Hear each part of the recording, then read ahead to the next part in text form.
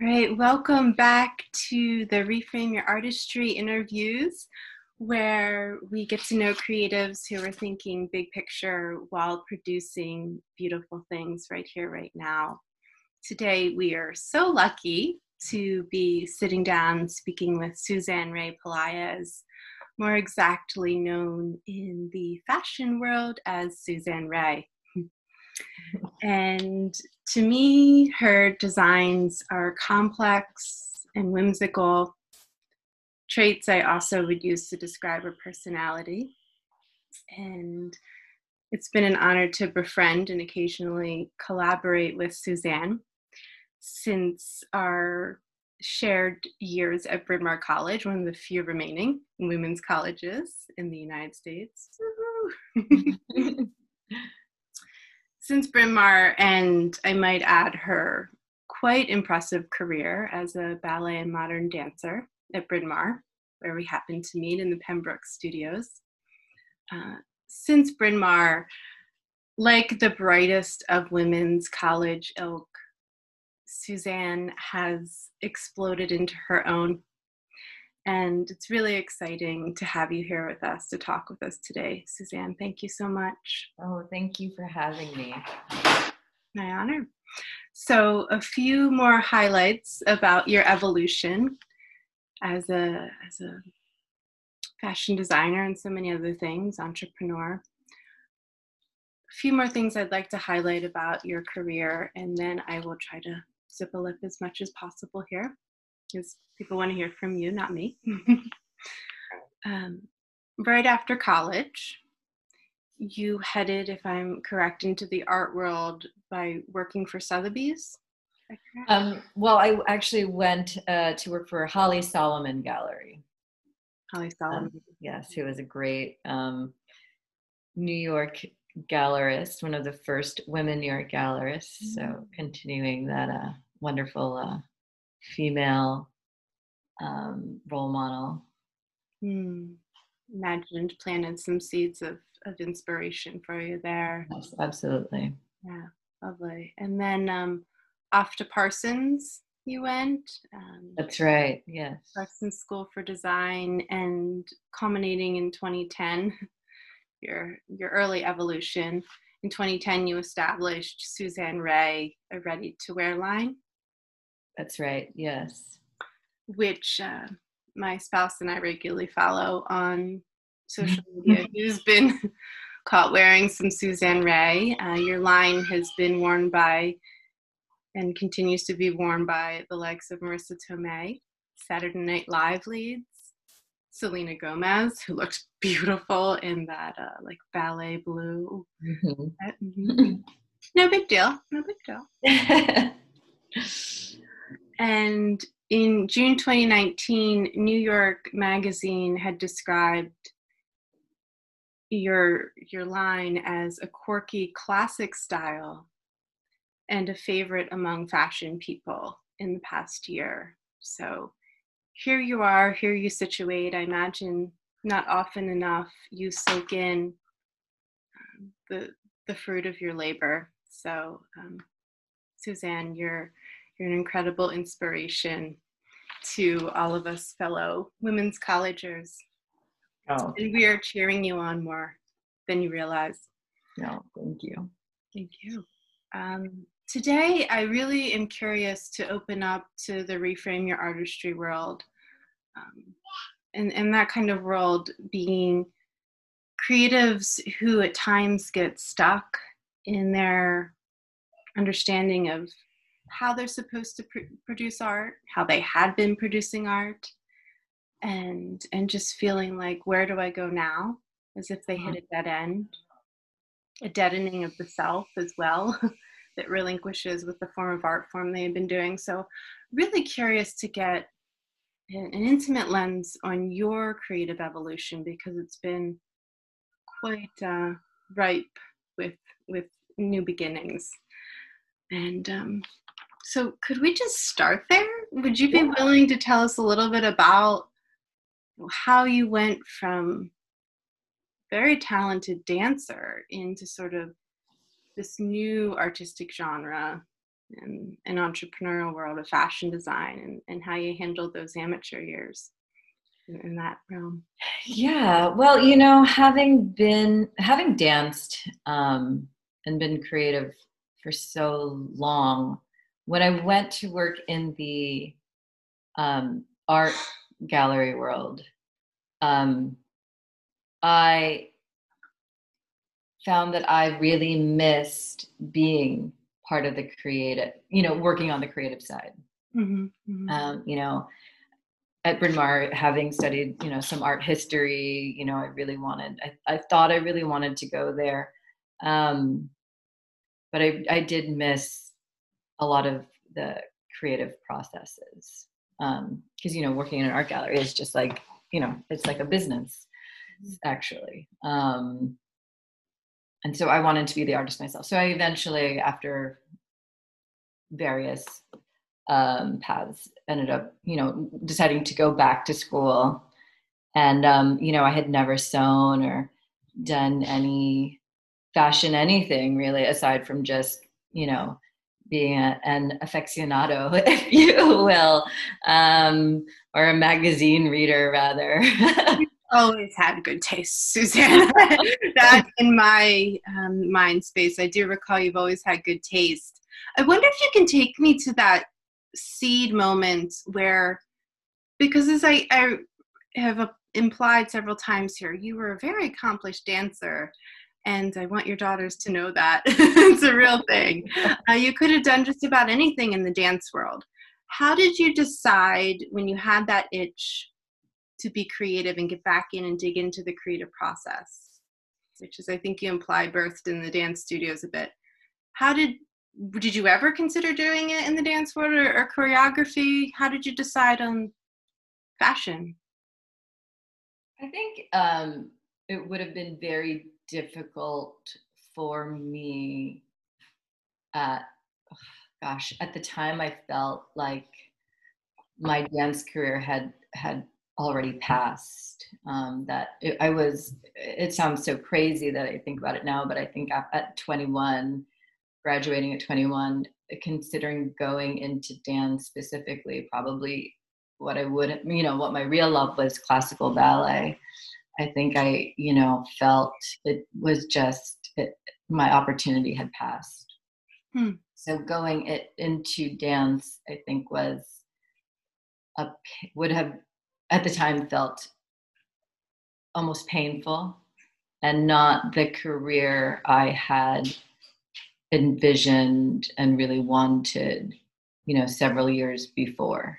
Yeah, yeah. So you felt you really envisioned the development as a dancer to stay more as dancer rather than dance maker. And yeah, I actually never found myself to be very good at choreography, although I don't think I really explored it far enough. But I felt that my particular talent or special, special gift or whatever, I found the creative really in the performance aspect. I really enjoyed that. Of course, all the rigorous training and technique is something that we, learn to embrace and love, but I think that I was, always more of a performer rather than a choreographer or anything. Interesting. Yeah. And I think you've referenced your fashion line as performance art. So Yeah.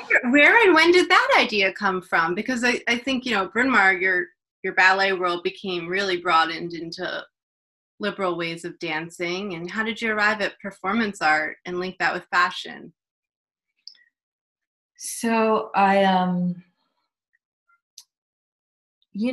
talking about fashion intellectually was, and having those conversations or exercises sort of, or within those conversations and exercises, I came to realize that you know, I'm always searching for the importance of fashion and trying to relay it or convince people of it. And, you know, it's as basic as everybody in the morning when you get dressed makes a decision, makes a choice. It's their choice to put on, you know, this polo or this t-shirt because that is what they feel makes them feel like themselves, or makes them feel good, or makes them feel how they want to feel. And then it's, you know, they put it on and then perform thereafter, if that makes sense. It does. And Suzanne, if I may be so bold and blunt, it Yes. almost feels like you're choreographing. Yes, it is a little bit of that. Providing an opportunity for people to be in some sort of performative energy that embodies your wonderful ideals and values. Yeah. Yeah. What do you want people to feel when they put on your?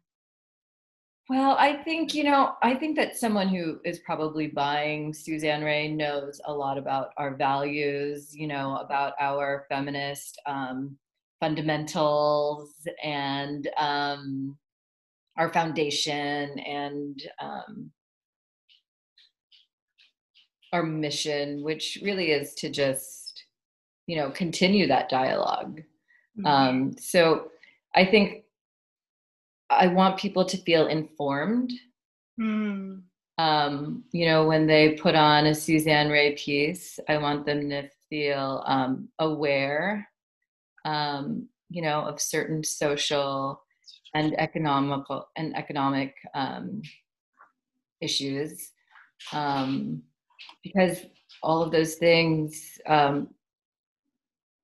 play a role in the garment itself. You know, from where the fabric was sourced, to who made it, how it gets there, the intention of it, the style of it, the references of the style.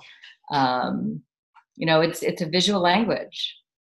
It's a visual language. It's more than just choreography. It's really it's a history lesson as well. What a Yeah, for sure. dynamic experience. And could you tell me a little bit about the roots of that commitment for you personally? For instance, you know, I have certain elements of my own background that led me and drew me to a women's college, and social justice angles in my artistry. Tell me a little bit about the roots of your commitment to what you're trying to convey to your audience or people who wear your brand, where that emerged and how it was cultivated. Well, fashion has always been notorious for waste and for also being superficial. So I think those were two things that I wanted to address and challenge. And so I didn't want fashion to be superficial, and I didn't want to just be making more clothes and adding to these landfills. You know, especially with the dawn of fast fashion, where people are just, you know, easy come, easy go. You know, it doesn't cost a lot to get this piece, and then you know, they're not as attached to it or feel the need to save it or hand it down to you know, their child or whatever. You know, it's just very easy to just throw it in the trash. You know, people, a button falls off, and instead of sewing it back on, people just, you know, toss that shirt. So I wanted to, you know, to just do something that had meaning when it came to fashion, because you know, I didn't grow up with, and I don't think like most people in our generation, you know, thought of fashion as a career, or certainly not like an intellectual, or like how do you say, like like a good thing to become when you know, get older. Like when you grow up, you know, I think our generation, people are always like, you should be a doctor, a lawyer, you know, at least that's, or, you know, something where there was a understood value that society put on that career. Um, but being, you know, having, just being drawn to fashion, I wanted to, you know, find the value in it and show it and prove it. Mm-hmm, mm-hmm, mm-hmm. Yeah, and digging a little deeper with those roots, I recall several dear friends, and myself included. As a Jewish American, yourself, if I may say, you identify as a Filipino American. Would you say? Mm-hmm, mm-hmm. Do you think that there was added familial? I think that there's similar parallels of what a good kid, a good daughter might become if sent off for this great education. Did you feel those pressures? And I wonder how you presented it to your parents if you did feel those pressures. Like, I'm going to stay in the creative world. Absolutely, I did. Yes.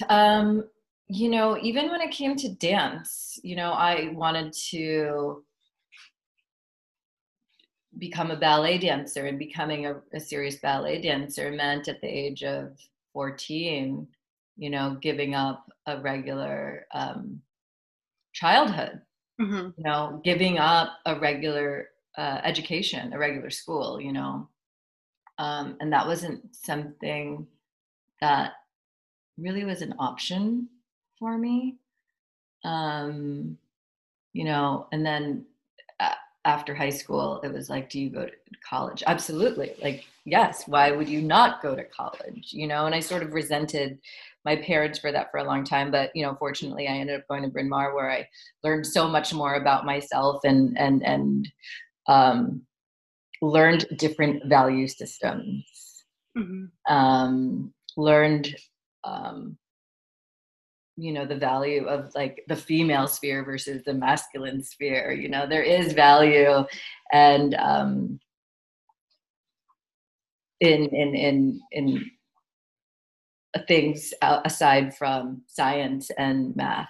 You know, which, you know, my parents always thought that like science and math were like the most important subjects, and they are, you know, and I genuinely enjoy those subjects, but I also really enjoy the marginalized subjects of art and dance. Right, right. Yeah. And at Bryn Mawr, we just find a way to radically connect everything. Right? I remember, you may recall, I majored in math and dance. The math was to appease my parents, but I always knew, my pursuit was in the creative realm, right? Yes. To justify that wonderful education we were given. But well, speaking of the Bryn Mawr days and broadening your horizons and thinking, how about thinking about yourself? If I may get a bit more personal for a moment, it was my subjective experience that I considered you to be among the loveliest, most charismatic of my classmates. Goofiest. that good taste following you through your years of development. But I also recall some of your dating experiences. And I think about how you presented yourself then, how you present your line at times now. Really walking that precarious tightrope of challenging some ways that I wonder if you as a woman pull from, that objectified narrow scope of how women models fashion should look on a woman who deserves to wear quality fashion, and how you're really trying to transcend that a little bit, and how difficult that is. Because I really love, for instance, like on your website right now, when you go to your website, the initial image is a woman probably in her 70s, perhaps, Mm-hmm, mm-hmm. looking so elegant and living her best life. And that's one of your first images. So yeah, could you speak to a little bit about that tightrope experience and how you're trying to transcend that a little bit with your brand? Yeah, I mean, it's funny when you were talking about certain things. I remember at one point, the inspiration for one of my collections. I wrote this poem, and one of the lines in it was, "I'm not your seductress." Never forgotten.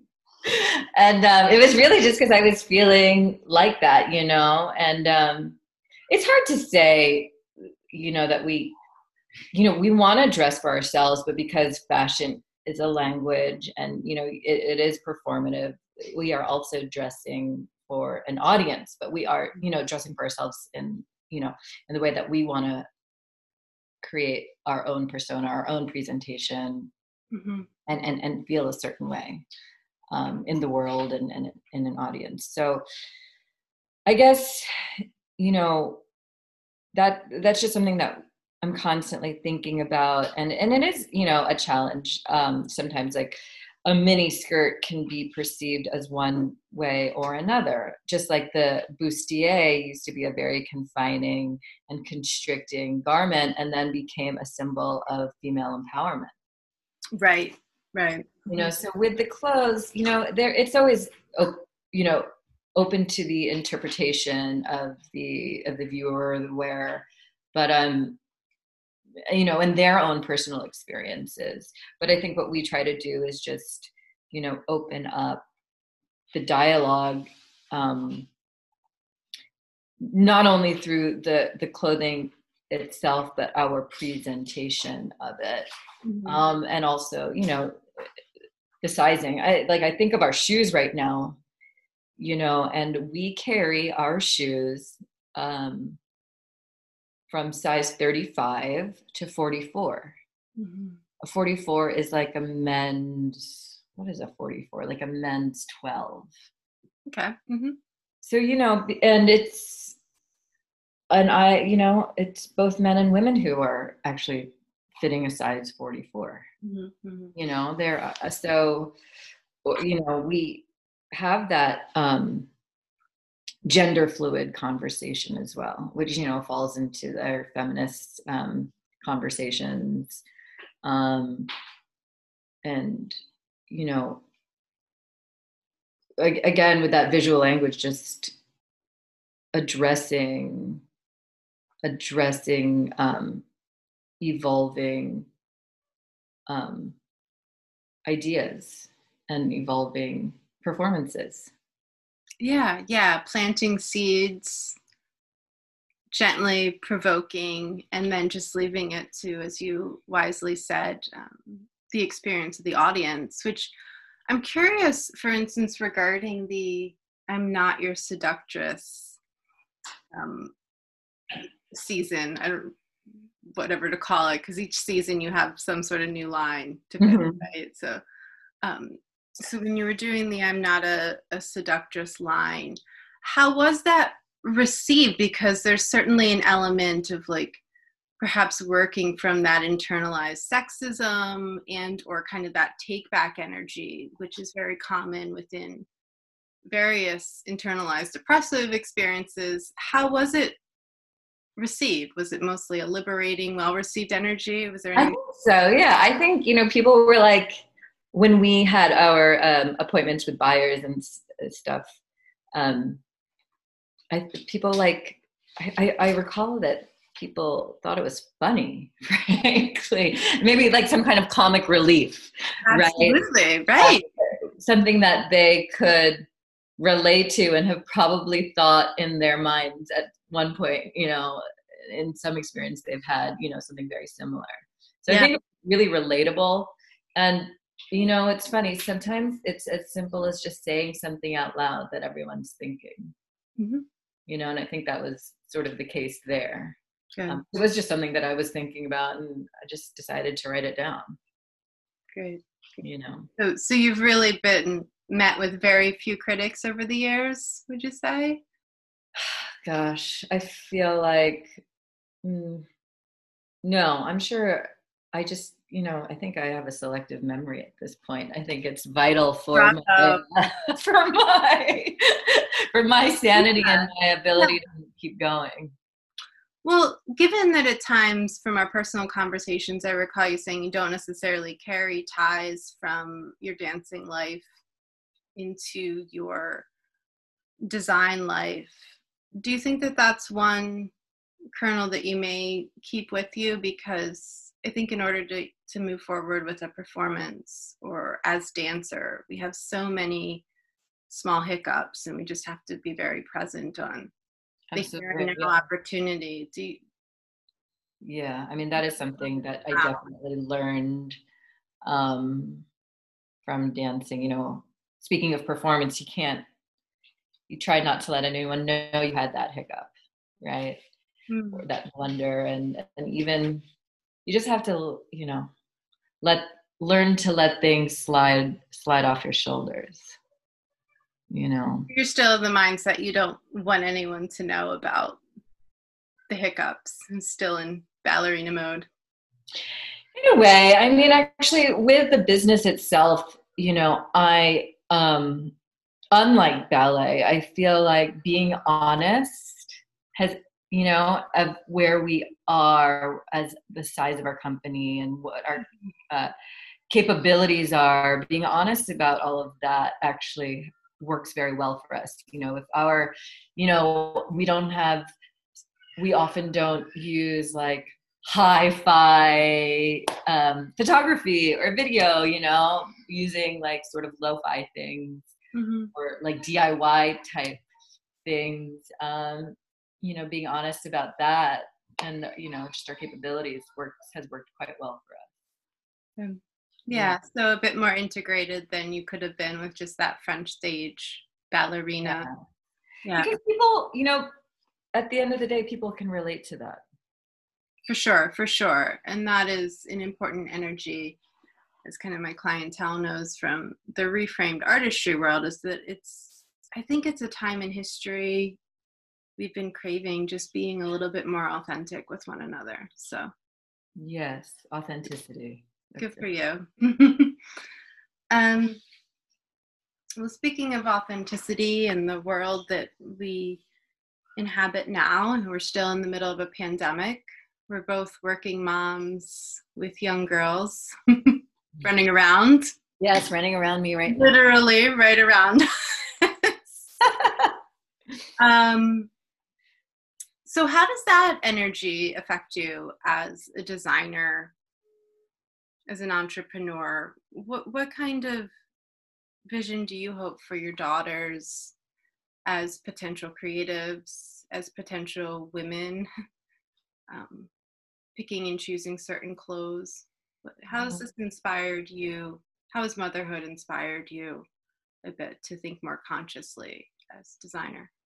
Definitely more consciously, environmentally or sustainably speaking, because we are all doing it for the future, um, of the earth, of this planet, and for our children. But also, I have really enjoyed watching. So Ella, the older of the two, is 8, and I've really enjoyed watching her tastes change and evolve, and that's been really fascinating. And as we get older, we are like more, I don't want to say more conservative, I don't want to use that word, but almost more boring, right? We dress in black, we dress in white, gray. I know our conversations right now are very different, and some might perceive as more boring compared to 1998 together. Right, exactly. But then watching like the color, Ella's, like, her signature color is pink, she's always liked pink, and it sort of made me relearn to love pink. Mm-hmm. And that was a color that I used to love as a child. I gave up when I wanted to be cool. Mm-hmm. And I have learned, through, observing my daughter, how to embrace pink and color in general again, and to be more whimsical in my style and less serious or severe, and and be able to just play more with and that's creativity right there.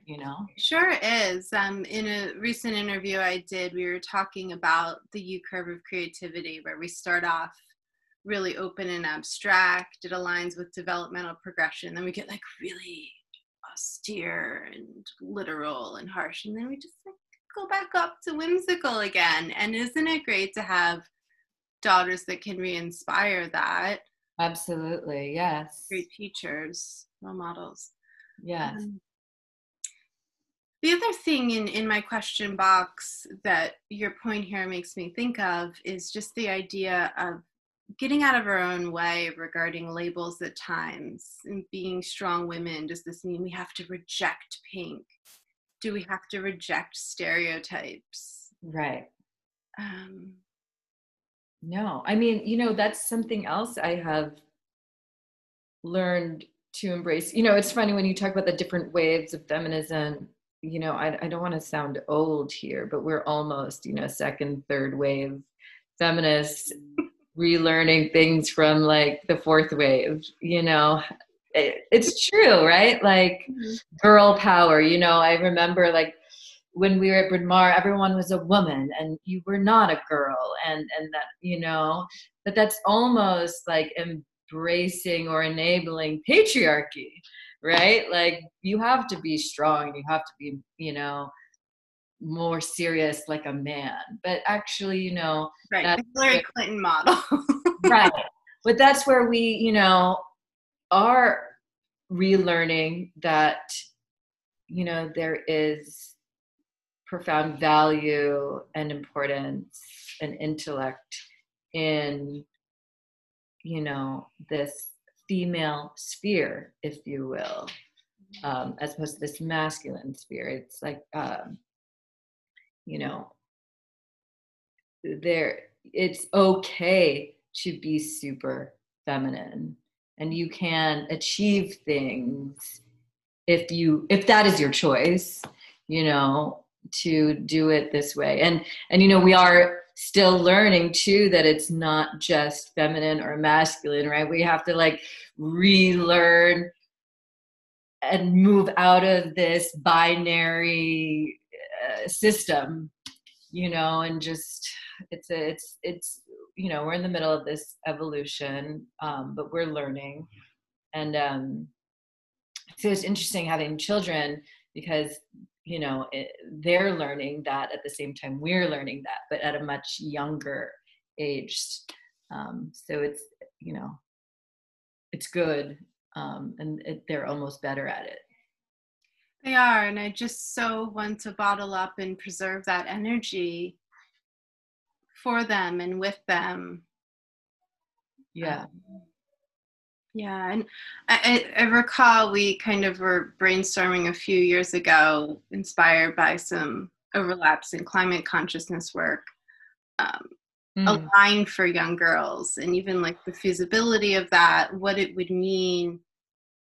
Do you ever see yourself expanding into that realm, or is it just not a I mark? would like to. I really would. I sometimes I feel like the cobbler with no shoes, because I make all these things. I own few of them, and everyone is like, "You must make dresses and things for your daughters all the time," and I'm like, I don't.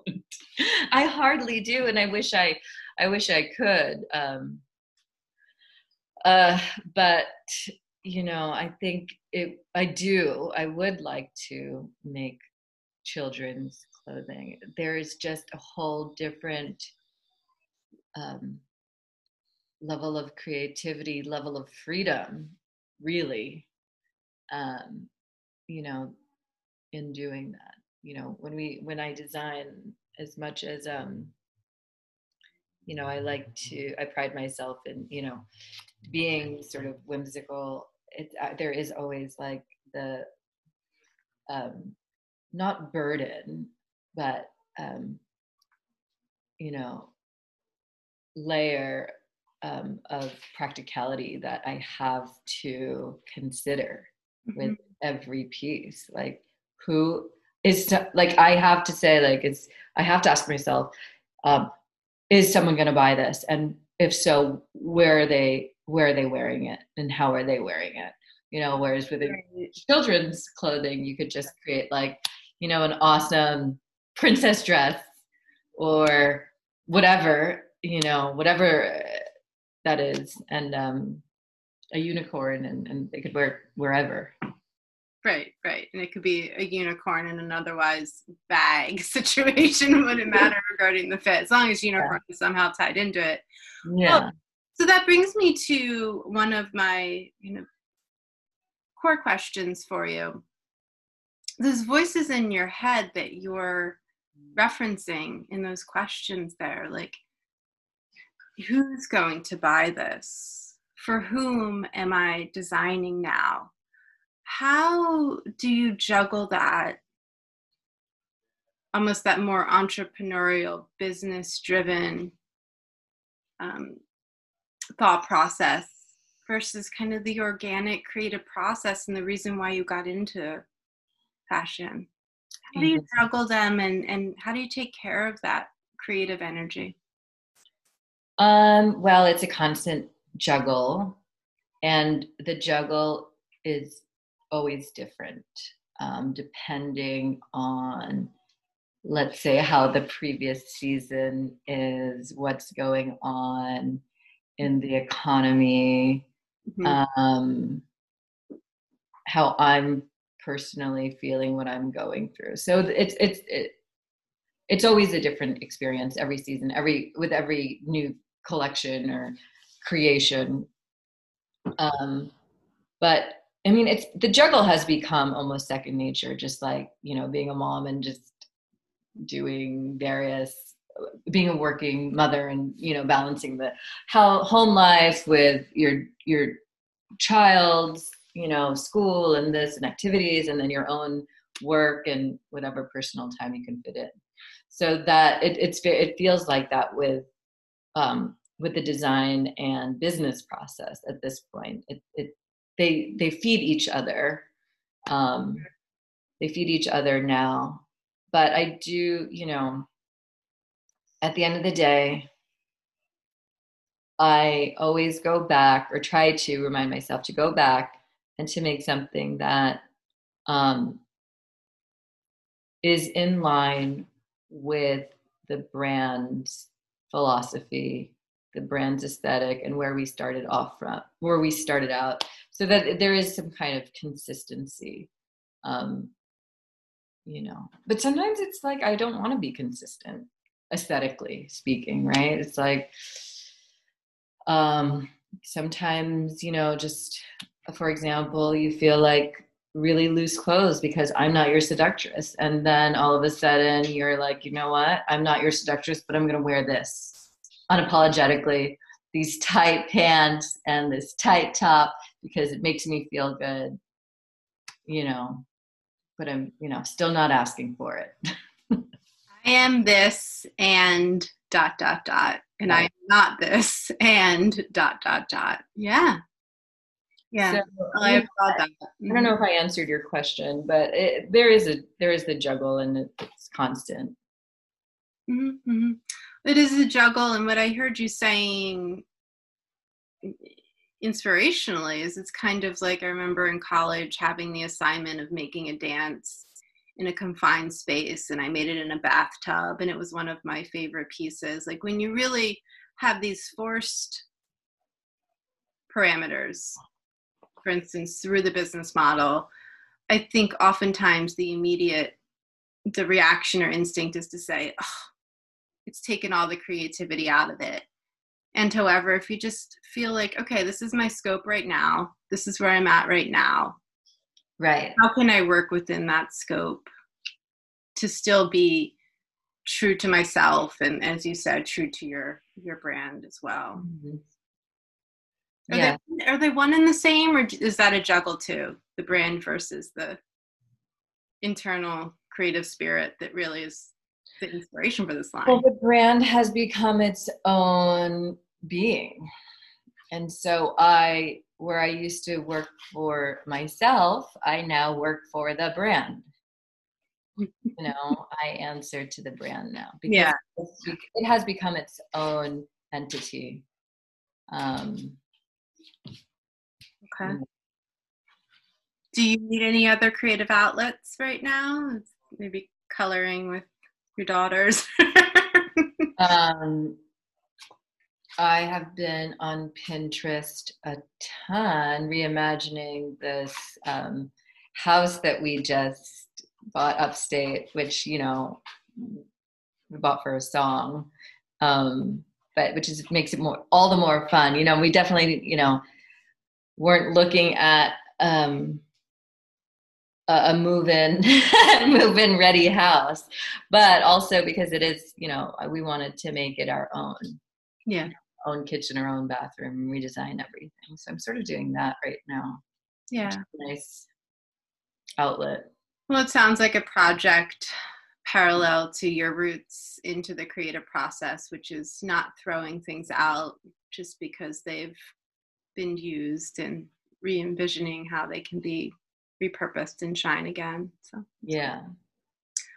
well, my dear, I have one lingering question I like to ask of most guests, and I think that your perspective on this will be quite invigorating. What do you think the future of fashion will look like? Any sort of matriarchal forces, and what the HE double hockey sticks does that look like? What's the future of fashion and the future of art? What do you wish for it to look like? It's right now,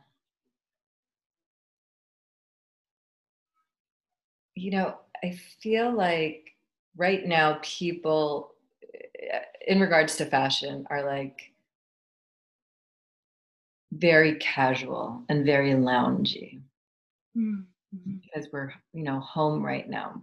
But I feel like once people are, once COVID, clears up, and people start going out again, I wonder if people will start dressing to the nines just because, just for exercising, creative expression that has been sort of pent up.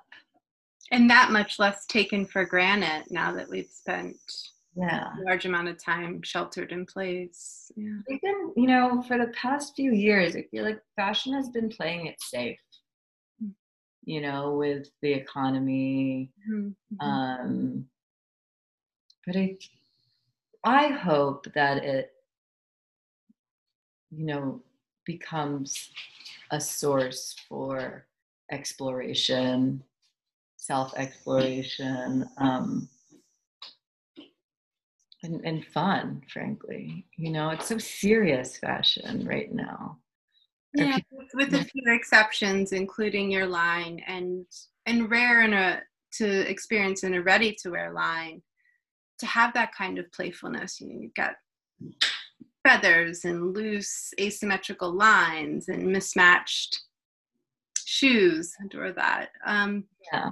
So if you could bottle it up and put into a sentence or two, what do you think like a future image could look like for your line if you're not being so safe and you're making something really special? What do you think that's going to look like? I always have the fantasy of making like unrealistic or like not practical sort of fantastic outfits, dresses, ball gowns. It's not something that I have really explored because of that business side, the need to sell clothing that people are going to buy and wear readily. Mm. But I would love to, turn the creative valve on to something that doesn't have to be about practicality and can really be about making, imagining, um, just something crazy and beautiful and different. And then they can get disseminated into communities that aren't used to so much sparkle and permission for sparkle, maybe. Maybe even working, with different communities to make that, sculpture. I feel like sometimes it goes back to sculpture. Yeah. And culturally, I mean, I think, for instance, in India, the color palette's so different regardless of most communities or castes. Theirs still exists, but well, I think that you're going to continue to sprinkle a lot of beauty and joy and spark where it's needed, particularly for growing women and growing voices in the world. And it's an interesting spin because I often, working from a place of mindfulness and mindful art, just being things beautiful, framed just as they are in the mundane. So maybe it's an eye for that occasional magical moment too, equally mindful. Yeah. Cool. You're a gem. Oh, well, thank you. So much. And thanks for spending some time with the Reframe Your Artistry world. It's my pleasure. All right. Thank you so much, Suzanne. Thanks. Bye, Jess.